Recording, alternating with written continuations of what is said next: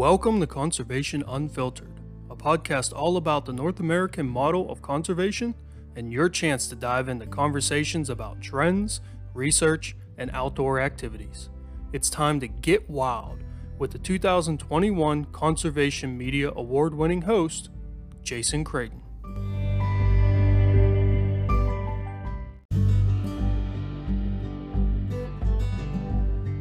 As far as mammals, really a lot of fisher, which is really cool to see. I'm not sure I've ever seen a fisher off of a trail camera, given their behavior, but pretty neat to watch them dig into the gut pile. A lot of flying squirrels, which is pretty cool to see too. Coyotes, foxes, kind of the things you would, if you think of a scavenger, you would think of. Welcome back to another episode of the Conservation Unfiltered podcast presented by Conserve the Wild. I'm your host, Jason Creighton, and this is episode number 162, an Offal research project. Now, today, I am talking with Dr. Ellen Candler. Ellen received her PhD in Conservation Science, Wildlife Ecology, and Management from the University of Minnesota and is currently a postdoctoral researcher. She grew up in Idaho camping, hiking, rafting, hunting, and fishing, which led to a love of the outdoors. During the conversation, Dr. Candler lets us in on a unique project she is running, the Offal Wildlife Watching Project. She's going to talk about the origin of the project, some of the animals and behaviors noticed, and how a hunter impacts wildlife after a successful hunt. This episode ends with how you can help the project by participating in some citizen science.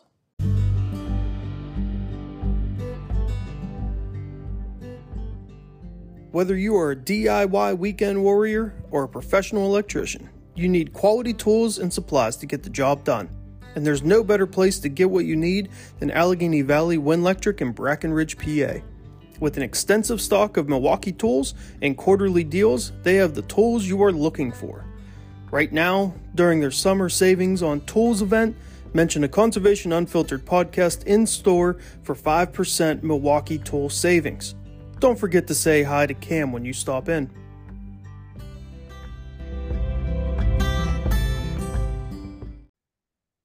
All right, everyone, welcome back. And awesome guest from the wonderful state of Minnesota that I have driven through, but not actually, I guess technically I visited there. I got out to get gas and some coffee, but not actually like visited and tourist type stuff. But Dr. Ellen Candler, Dr. Ellen, how are you? I'm great. Thanks for having me, Jason. So we were talking a little bit before we started recording, and I won't be bashful about this. I am stealing this podcast episode idea, and you as the guest from Nick Pinizzato and the NDA's Coffee and Deer podcast. I listened to that episode. I heard what you had to say, and I thought, man, that is awesome information. And I think the project that we're going to be talking about is a great project. It's something that I'm interested in. So I wanted to talk to you firsthand. So can you just explain to everyone what your project is that you're working on research in Minnesota? Yeah, thanks. The project that I'm researching is called Offal Wildlife Watching. And we're interested in better understanding the scavenger communities that are visiting hunter-provided gut piles right after hunters harvest their deer, gut their deer, and then place a camera on the gut pile. What scavengers are coming in to actually use that resource. And Minnesota is really excellent for this research because there are 4 different major biomes that intersect Minnesota. So there's like the coniferous region up north, if you think Boundary Waters, Voyageurs National Park area. There's the prairie region, which is pretty much dominated now by farming, but that western Minnesota. And then the deciduous region, kind of through the center where the rivers, if you look at a map and see where the major rivers are, that region, and the Twin Cities area, Minneapolis, St. Paul is within that region. So all of those different habitats, human use, are going to impact what scavengers are present, and then how those scavengers are going to find the resource. So that's really in a nutshell what we're interested in what's coming in to use a resource, and how does the landscape and habitat affect that. I have to ask this question, which I feel like this is a question that you would get from a lot of people that aren't in your field. Like, how did you come up with this like idea? Like, how did you decide like this is what I want to research? I want to look at tens of thousands of pictures of scavenging animals on a gut pile of a deer that a hunter shot. Like, how do you get to that point? You're like, that's what I'm going to make my life's work right now. Yeah, it's kind of and when I talk to people not in the field, I'm in this all the time looking at pictures of gut piles of, dead animals. And I'll talk to people about it that are not even in wildlife research or not, necessarily hunters or people in the outdoors. They'll say, oh, what do you do for a living? I say, oh, I study wildlife that eat dead things, like I still, what? So how do you get interested in that? Well, I grew up in Idaho. I grew up in a family that hunts and fishes and hikes and rafts, and all the outdoor stuff we could do. And watching my dad hunt, and seeing what he left, he would bone out an elk or leave a gut pile or something. Seeing what he left got me really curious. There's so much out there. Any hunter you ask knows that gut pile is gone so quick. There's a lot that eat it. So it's not, revolutionary for me to say, oh, things are eating gut piles. But better understanding as a scientist from a scientific perspective, what is really using that resource over a large landscape. So kind of how I grew up, growing up in a hunting family, being introduced to science, and then getting into more academic and science and research is really what got me interested in wondering this huge resource really that we're putting on the landscape as humans. What is that impact that we're having? I've thought the same thing, right? Like I grew up in a hunting family, avid hunter. I've had that question, right? Where it's like, what something, you shoot a deer, you got it, you go back a week later and it's gone. And it's like, well, something ate it. Like it didn't just vanish. What is it? What's coming here? What's it doing? You've taken that to a whole nother level, right? Than I have. Like I've wondered that.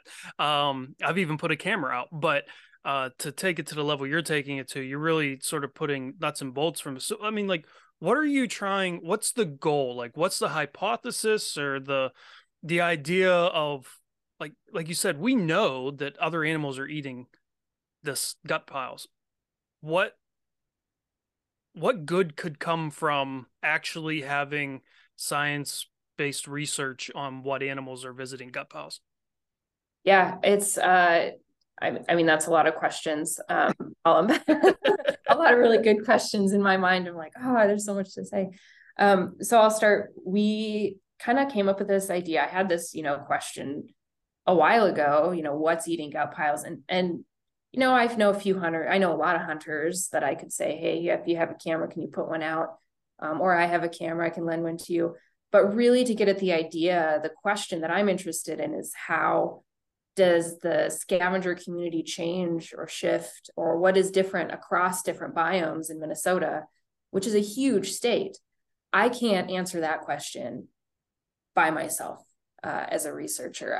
I don't have enough field time to do that. To understand that, I'd have to travel forever. And hunting season, of course, is only really, the bulk of it's a couple weeks in Minnesota, the firearm season, a few weeks. So I just physically can't do that. So we talked to a few people here and came up with the idea of asking hunters to do it for us. And like you said, you're a hunter and you're really interested and you've been interested in what's coming in. And that's the response we got. We said, well, let's just see if people want to help out. And we put that out there. If you're a hunter, if you have a camera, can you put a camera at your gut pile right after you harvest your deer? And we got great response. And like you said, a lot of hunters are really just curious what's coming in. Some said, I had that same question. And I'm really excited that science is interested in like better understanding this across a larger landscape. So the ability to get other people, get hunters to participate in science, be participatory scientists in the process, is really enabling us to answer questions about what's coming in. And to your other question, what are our hypotheses? Like I said, Minnesota has the prairie region, which is dominated by farming now, versus areas that have a lot more forested areas or lakes or wetlands. The scavenger species and their ability to detect that gut pile is going to shift based on those habitats. So if it's an open habitat, you harvest a deer, you hunt a deer on on the edge of your cornfield or something, harvested cornfield, that's pretty much out in the open. Birds are going to be able to see that pretty quick. Like any hunter will say, oh yeah, I've been there. I've been getting my deer, or I shot, and immediately you hear a crow. Like they know what that gunshot means. And they're ready, and they can see the gut pile and they come in. Whereas in the forested region, the birds might not see it right away. So it might give mammals who detect gut piles or detect, food more by scent. It might give them a little more time to detect that. So those are kind of the hypothesis. We're starting to dig into the data a little more and looking for patterns, but that's kind of what we're finding and thinking. A lot of people, they equate the impact of hunting and hunters on the animals that are taken. But that impact that hunters have on wildlife goes beyond that, right? Because you shoot a deer, you leave a gut pile in the woods or the edge of a field, you're now providing food for other animals. Is that a good thing or is that a bad thing? Yeah, that's a interesting question, and not one I'm not sure that we can completely answer. I think it's good for some and not good for others. In Minnesota, there is about roughly 500,000 people that purchase tags every year, and I'd say about 200,000 deer, give or take, depending on the year, depending on winter severity. About 200,000 deer are taken, are shot and killed every year. So if we estimate a gut pile is about, think of like 15 pounds. If 15 pounds times 200,000 deer, that's tons of food out there, really nutritious food that's available to scavengers. And what's interesting is that this hunting season that we've established is pretty new relatively, right? So only in the last 100 years, if you look back in like hunting history and when we established wildlife management, when we established hunting seasons, this short time period in fall generally, maybe mid-September to the end of the year, but really firearm season in Minnesota, a couple weeks in November is the peak of when that resource is available to scavengers. And a lot of scavengers you think of, other than birds in Minnesota, I think of wolves or coyotes or bobcats or fisher, predators. Typically that time of year is kind of their lean time of year, right? Because the deer that they might normally hunt are really healthy from coming off of a good summer, hopefully, depending on how the summer went. So in the absence of hunting seasons that happen in the fall, those predators might not have as good of a chance. And that's not something we can totally answer with everything we're doing, but it's something that I've really thought about. What's different in this research, in this resource versus any other dead animal on the landscape. So I think it could be really good for some species. And then there's also, of course, concerns with other issues with gut piles. So things like disease or contamination transferred to scavengers is also a consideration. So before we get into what I would say is sort of the sexy part of this research of like what kind of animals you're seeing, and sort of maybe some things that might impact which animals come in, can you just sort of give a brief rundown, like if a hunter's interested in helping out in Minnesota, is helping, interested in helping out, How do they go about, like, what are the requirements for them to be able to contribute to your project? Yeah, absolutely. And we welcome hunters to participate. If you're a deer hunter in Minnesota, absolutely, we'd love you to participate. We're funded by the Environment and Natural Resource Trust Fund, which is a constitutionally established fund. And that enabled us to purchase cameras this year to lend to hunters if they are interested in participating. If you're interested in participating, we really only ask that you reach out to us. We'll give you a short procedure. And essentially all we're asking you to do is bring a camera out with you when you're hunting, field dress your deer, however you do that normally. If you bring it back to your deer camp and you do it there, great. If you do it in the field, great. Set up a camera. We have, directions on how to do that if you're not familiar and how to do it. We have cameras that are pretty easy to set up. Set up the camera, send us a location. We don't ever share that location with anyone. That's only for analysis. And then we ask you to leave it out for 1 month. And like I mentioned before, gut piles will be gone like in a couple days in a lot of places, but sometimes they do last a month or longer, depending on whether the snow hits early. So we just, to standardize it across, we ask a month. So when hunters are putting these cameras out, are there, like, do you give them any guidelines on how they should position the camera? Obviously, like, you need to be able to see the gut pile, right? So it needs to be in a spot, but, like, is there a height requirement or a distance requirement that you would prefer? Or is it really just, I'm just happy if I'm getting some decent pictures? We do have some suggestions to kind of standardize it to give a hunter some idea. I've set up a lot of cameras, and every time, I won't say every time, I commonly continue to set it too high or not far enough away, or it in my head, I think it's looking at what I want it to look at. The cameras we have to lend out have a screen on front. So when you position it, you can actually look to see where the camera is pointing to make sure that the gut pile is in the full frame, which is awesome. They're really, really nice to use. Typically like 2 to 3 feet off the ground. It depends, what the vegetation is around it, but that's kind of what we would ask. And then, 7 paces away. I don't know a lot of hunters that have, their tape measure out there with them. So I'm not asking for an exact distance, but if you can, give, 7 or 8 paces away from the camera, that'll get a lot of what we're looking for. So this hunter is going to put this camera out. They're going to leave it out for a month. They're going to have a bunch of pictures on an SD card. What are they doing with those pictures to get them to you? I feel like if you lent them the camera, right? Like, they just send the camera, the SD card, like, send it all back to you, no problem. But if they already have a trail camera and they don't need you to lend them one, how are they supposed to get the pictures to you? Yep.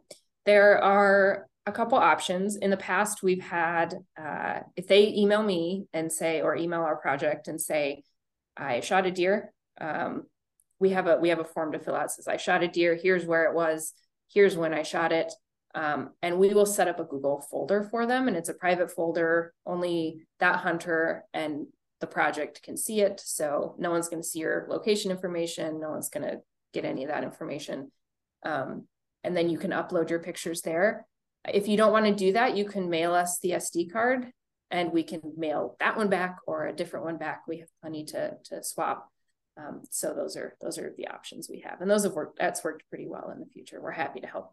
Yeah, that sounds like it was well thought out. I do like that you mentioned you're not sharing the location of these. I know, if there's anything I know about hunters, myself included, we don't really like to share our hunting spots with other people.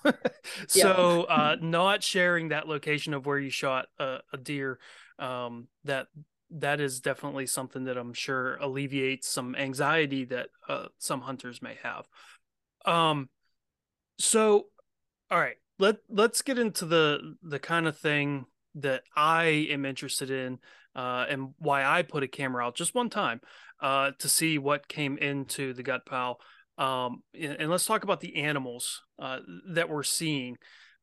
So you've mentioned birds, you've mentioned some different mammals. what are what are sort of the common animals that you would Sure. sort of say you see? Yeah. I think what you would expect, a lot of ravens and crows, a lot of eagles, bald eagles in particular, a few golden eagles every now and then, which is kind of neat. Um, as far as mammals, really a lot of fisher, which is really cool to see. I'm not sure I've ever seen a fisher off of a trail camera, given their behavior, but pretty neat to watch them dig into the gut pile.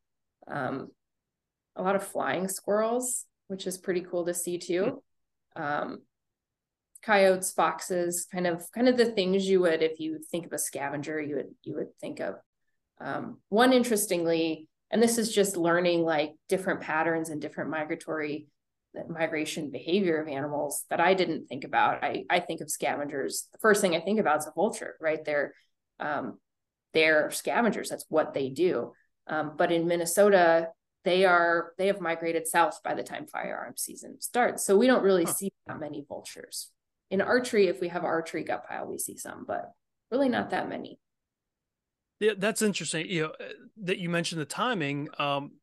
Just for me, because whenever I decided to do my own little experiment and put that camera out, it was in archery season, and literally the only animals that I saw on that camera were turkey vultures. That was it. But that is a good, I guess, sort of next question a little bit of like, does the timing of when that deer is harvested, when that deer is shot and that gut pile's there, does it affect what comes into the gut piles? Yeah, and so vultures is a good example. And some of the archery ones we had, um, we get vultures. If it's early firearm season or archery season, we'll get bears. But if it's muzzleloader season, late in December, those bears are hibernating. We're not really seeing them. We if somebody hunts again late in December during muzzleloader season, that gut pile, if you're way up north in Minnesota or really anywhere in Minnesota in December, if it, freezes, if it's, gets 10 below and that gut pile freezes and then it warms up and snows on that gut pile and it's can't be seen by birds, then maybe birds don't get to that gut pile for a long time. And maybe it's uncovered by some wolves before anything else. So uh, weather has a lot to do with it. Habitat cover, be able to, if you can see it from the air, that has a lot to do with what's coming in, migration of different species, hibernation of different species. Yeah. I feel like this is something we probably should have covered early in the episode, but when we're talking about these gut piles, we're talking about the intestines, the internal organs, right, from that deer. But not every hunter leaves all the same internal organs. Me personally, as long as I have not shot the heart, I always take the heart. That's one of my favorite things to eat off of a whitetail. And some people take the liver with them. Some people take the caul fat or the sort of like fat netting that's around the stomach and the intestines. I've taken that a couple times. So when you have this sort of variance of organs and material that's there, do you like ask the hunters what they take out of the gut pile or what they leave? And then the second question is, have you been able to sort of notice like any difference in species of animals that come in, or what they choose to eat first or anything like that? We do ask the hunters if they take um, any organs because yeah, when I hunt, I take the heart if I haven't shot the heart too because it's delicious. It's another. Yes. um, so yep, I'll take that. So we do ask the hunters what they take, so that we know what's available or at least know what to kind of pull out. I haven't looked at our data specifically to see if that's made much of a difference. I would think it'll be particularly hard with the images to detect um, with certainty across different gut piles what different species are choosing to eat. Having said that, there has been research asking that particular question, and they ranked guts based on high energy and kind of low energy or leftover, if you think of like stomach contents or things like that, kind of low energy. What species are benefiting from that high energy first versus low energy based on what's available when they come or what they choose. So there has been some of that research, but we haven't dug into that with ours quite yet. Have you noticed any specific species that seem to be okay with or maybe actively choosing to eat some of the stomach contents? And I guess part of that might be a little bit sort of site specific, right? If it's closer to ag and there's more corn in that deer's stomach, I feel like there's going to be birds and animals that are going to be wanting to eat that corn. So I guess that's my question is, I mean, do you see certain species that are going after the stomach contents, which in my head is probably going to be corn? Yeah, that's been a question of mine too, because talking with people that look at carcasses, or if you talk to people that do carcass analysis or do kill cluster analysis, so they go out if a predator is killing and they find that dead animal, essentially you'll rank it as totally gone, completely eaten, if just the rumen pile is left or the stomach contents. Usually you see like in the winter, like a frozen block of what looks like hay or corn, depending on where you are. And so I think typically people say it's gone. And I've always thought there's got to be something that is eating that, or that is having some kind of impact. It's the stomachs are big. And like you said, particularly if it's a corn-fed deer, if it's in ag, or in some states where there's they allow baiting, that corn is still likely edible to things like rodents or birds or things. That is a question I have. I haven't looked at that specifically with our data yet, but that's definitely an interest of mine, particularly, and it might be something we look at outside of using remote cameras. So doing something like a small mammal survey around a gut pile location later in the gut pile's life, when that gut pile is seemingly gone, versus an area where there isn't a gut pile. So trying to compare those two areas might be kind of interesting.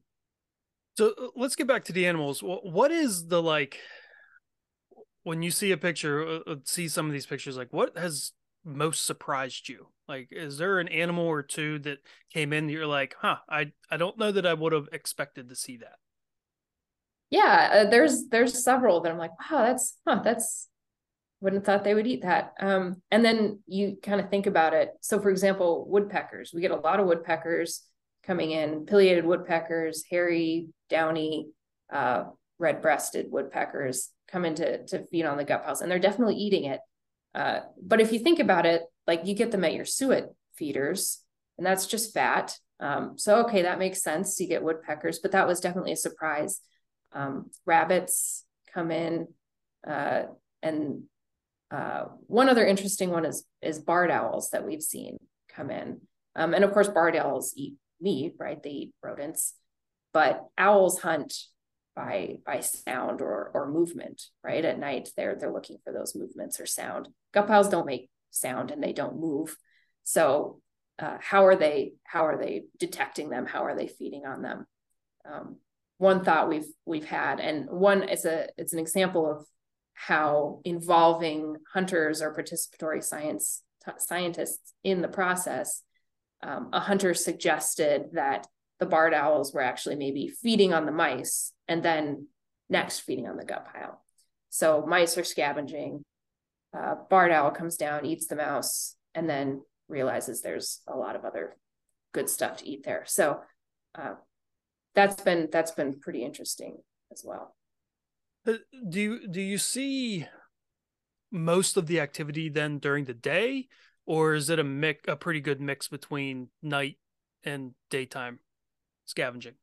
Yeah, it's both. Birds, I was just looking at some graphics that I was making with some of the data, some of the preliminary data, and birds activities, especially if you exclude owls, is almost strictly like 6 to 6. when it's light outside, birds are active, during the day when they can see the gut pile, when they can detect it that way.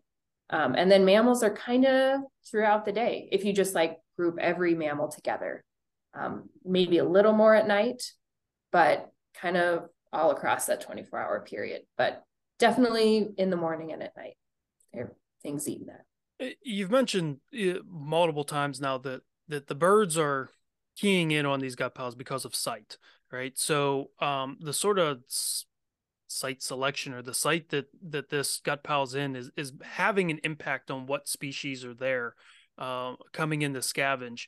So like what kind of, I don't want to say conclusions, right? Your project's not done, but what kind of preliminary findings are you seeing with those 4 different biomes? Or like, oh, if this is where the gut pile is, we can sort of expect to see more of these type of scavengers as opposed to other ones.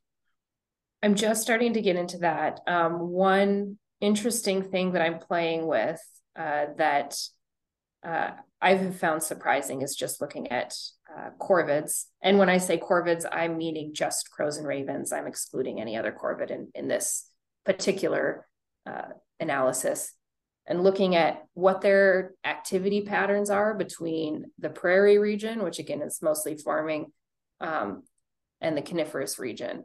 And seeing that in the coniferous region, or sorry, in the deciduous region, so that kind of central cut across Minnesota where the Twin Cities are and across, they tend to be active a little more in the morning and less during the day. Whereas in the prairie and the coniferous regions, they're active that 6 to 6 during the day. So I don't know what's going on there. I don't know if that's habitat driven or if that's driven by the metro area in some way. I don't know, but it's something interesting that I'm kind of looking at. There's a difference in activity there. And then I'm going to go out on a limb here and do a big assumption, make a big assumption that you're going to see more wolves on a gut pile in the northern part of Minnesota than down by the Twin Cities, right? Yeah. And there's not to say that wolves aren't coming down here every now and then or coming south, but yeah, the wolf range, as they define it, is a little farther north. Maybe if you drive like an hour and a half hour north of the Twin Cities is kind of the closest where the wolves would typically be. Again, wolves could kind of come down, but yeah, typically they're more up in the northern part of Minnesota. Have you seen any animals sort of fighting or duking it out over the gut pile? And if so, who won? Typically the fights I notice are mostly between the birds, and those are the ones that come to mind are bald eagles, typically a mature bald eagle and a juvenile, and they're pretty cool to get some good still images. They're put their feet together and they're kind of fighting each other. Typically the mature one dominates. Eagles and ravens or crows or smaller birds, of course, those kind of compete every now and then. Eagles definitely win that, or the larger bird, golden eagles or red-tailed hawk typically win. But of course, the crows, you see them kind of pick at something on the side. They can pull something out, even if a larger bird of prey is there. Have you seen like any mammals, kick out another mammal or a bird or anything like that? Like, and I know it's hard to say for sure because these are still images. It's not like a 1 month long video that you're watching where you could really see the dynamic playing out. But can you sort of look at 2 or 3 images and sort of be like, I have a feeling that I don't know, a coyote was on here, and then in very quick succession a wolf was on it, and might have driven out that coyote. Yeah, I will say that we do have some video. We haven't analyzed that yet. The stills are a little easier to analyze. I've definitely gone through and seen like opossums and raccoons together. And every now and then, like you'll see them in the same picture or series of pictures for a while, and then they get closer and closer. And then you'll see them like hackle up and get mad. I'm guessing the raccoon wins there, but there is a way, what you're saying, if you kind of can anticipate a competition based on what's coming in or what was there and then what comes in next, there is an analysis we could do that I would like to do called a time to event analysis. And it was evolved from the medical field, time to death analysis, essentially. So looking at diseases or medications or things like that, what factors lead up to that point. So using remote camera images, we can kind of do that and say, time to event, if we define event as wolf presence, what factors lead up to that? Or time to event coyotes, something like that. We can kind of determine if these events occur, when does this other event occur? Or if a wolf was here, how long does it take for a coyote to come back? Stuff like that. You mentioned analyzing the pictures. That means looking at them, right? And then like taking notes and like, making sure you have the information you need from that picture. And I'm sure there's going to be a lot of pictures that have a whole lot of nothing, right? Tree branch blown in the wind is, with fall stuff. How many pictures have you analyzed? And then are you doing that yourself? Or you've mentioned the team, right? So like how many people are on the team that are doing this? Yeah. I know we have over 230,000 images right now. There's definitely blanks. We actually have, let's see, on our team, on the Offal Wildlife Watching team, myself, Grace, Joseph, and Amy. And Amy is part of University Extension, so she works with the University Extension, helps us, expand the project, get this information out to the public, talk to us about how to best do that. Joseph is my, Dr. Joseph Bump is my PhD advisor and now my postdoc advisor as well. Helps with that. And Grace has been essential to help get the word out to people. But essentially it's been me alone for a few years. I've looked at some of the pictures, but really the bulk of the analysis is on Zooniverse. So if you're familiar with the Zooniverse platform, it's an awesome platform to get participatory scientists involved in science or art or literature, whatever it is you want people to help you identify or look over. There's so many projects, no matter if you're interested in wildlife or space or literature, art, or something, there's something on Zooniverse. But we have a project on there if you're interested. Just go to Zooniverse, search Offal. We're the only project that has the word Offal, Offal. And people on there can identify what's in our pictures. So we ask them to say if there's snow or not, what species they're seeing, how many they're seeing, and any behavior that they see. And anybody in the world that has internet access can get on and help us identify those. That's really cool. That makes it a lot more accessible. The 230,000 images, that's a lot to go through, no matter how many people you have on your team, right? But if you can make virtually the entire world, right, internet using world part of your team, that helps cut down the amount of time necessary to go through and sort of categorize all those different images. Yeah. Yep. So, okay.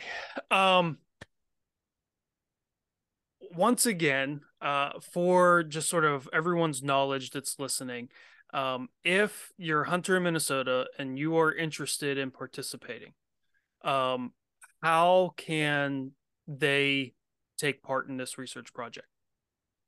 Yep. If you're a hunter and you're interested, get in touch with us. Our email is offal, OFFAL, at umn.edu. It's the University of Minnesota's email. We also have a few social media accounts. If you prefer to get in touch with us that way, we can definitely, if that's easier, have at it. We have a Twitter, an Instagram, and a Facebook, all Offal Watch. Facebook is no space. Twitter and Instagram, there's a underscore between Offal and Watch. Follow us. We'll send some good pictures your way, or we'll get you information. Yeah, get in touch with us. We'll get you a camera if you would love to borrow one. We can answer any other questions, your concerns that you might have about the project as well. Yeah, and I'll have links down in the episode notes so that you can just click and email or follow on social media to make that easier for everyone to just be able, if you're driving and you can't write it down when you're at the next red light, you can just click the link and it will make it a little bit easier there. Is there anything else, anything that I missed? What else about this project? Like, where do you see it going next? Yeah, I would love to see this expand across the US. There are so many different species. Right now in Minnesota, we're talking just about white-tailed deer, which is the main ungulate species that's hunted in the state. There's a little bit of elk hunting in the Northwest, a little bit of moose hunting in some tribal lands. But otherwise it's all white-tailed deer, the occasional mule deer if one wanders in. But there's been people that have looked at elk gut piles just a little bit. And I would love to see this kind of research expand across the US, across different ungulate species, different scavenger communities, different predator assemblages, habitat types. If people are interested in helping run one, I can, get people started. Our team is not equipped to handle everything in the US, but I would love to see this project kind of take off that way. That would be my kind of dream for it. It's better understanding how hunters are provisioning scavengers across the US or North America in general. Yeah, that would be really cool to be able to see, like in Pennsylvania where I'm at, right? Like what, we don't have wolves, right? Yeah. So, what scavengers, are going after those gut piles. And then, for me personally, elk, you mentioned elk and moose, and to see those, how that changes, right? Obviously an elk or a moose is going to have a bigger gut pile than a white-tailed deer, or even a mule deer. So, how does that change how long it takes to be consumed? And because it takes longer, does that mean that there's more species that get a chance to scavenge, or and that, these are the questions I have, and I'm not even you, I'm not even going this deep. So yeah, I think that would be awesome. I might have to pressure Penn State into maybe expanding for us talking to you. So There you um go. but Dr. Candler, thank you for coming on. I really appreciate it. This is interesting, and I'm very interested to see like what your research sort of delves out in all this, just because it's fascinating to me. Yeah, thank you so much for having me on. I love talking about it.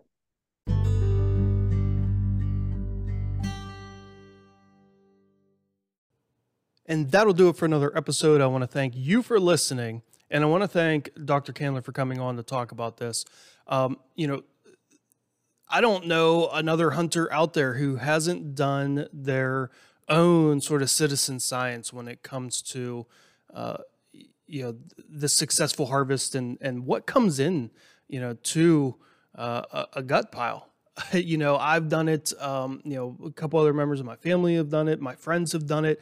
It's cool, right, to see, what animals come in. And I think really when you look at this kind of project and what she's been able to see, I think it really hits home when you couple it with what, the North American Non-Lead Partnership, the work that they've been doing, what Cornell has been doing with their work researching lead bullet fragments and lead poisoning in raptors and scavenging birds.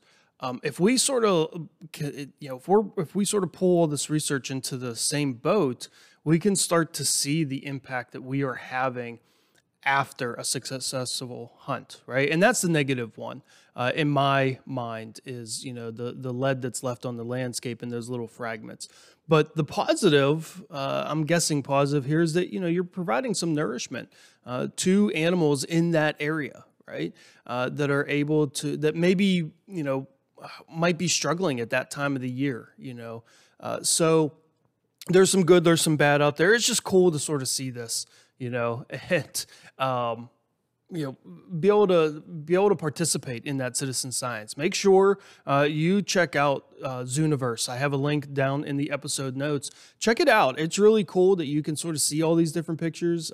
Even if you're not able to identify an animal, or someone else has already identified an animal, like just even looking at the pictures is really cool. So I highly suggest checking out Zooniverse. And if you are interested in helping out with this project, definitely talk to Dr. Candler. Reach out to her and let her know that you want to help out. And she will be very happy to hear that there's another person trying to help out in this project. Until next time, next episode, make sure that you, especially here in the fall with the beautiful leaf colors, get outside, take someone with you, and of course, stay wild.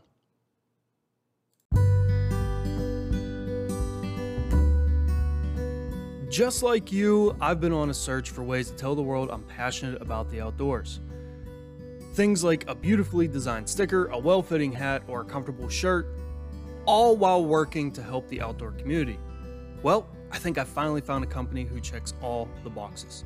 Wild Rooted is an eco-conscious, family-owned company with a wide range of products, from stickers to shirts printed with algae ink, and hat patches, key fob holders, and keychains made with a plant-based leather alternative called Mirum. They have an inspirationally designed product for you. Not only that, but 10% of all profits are donated to our wonderful national parks and forests. It doesn't get any better than that. Head over to wildrooted.com and use CU Free Ship 23 at checkout to get your gear. That's CU FREE SHIP 23 at wildrooted.com.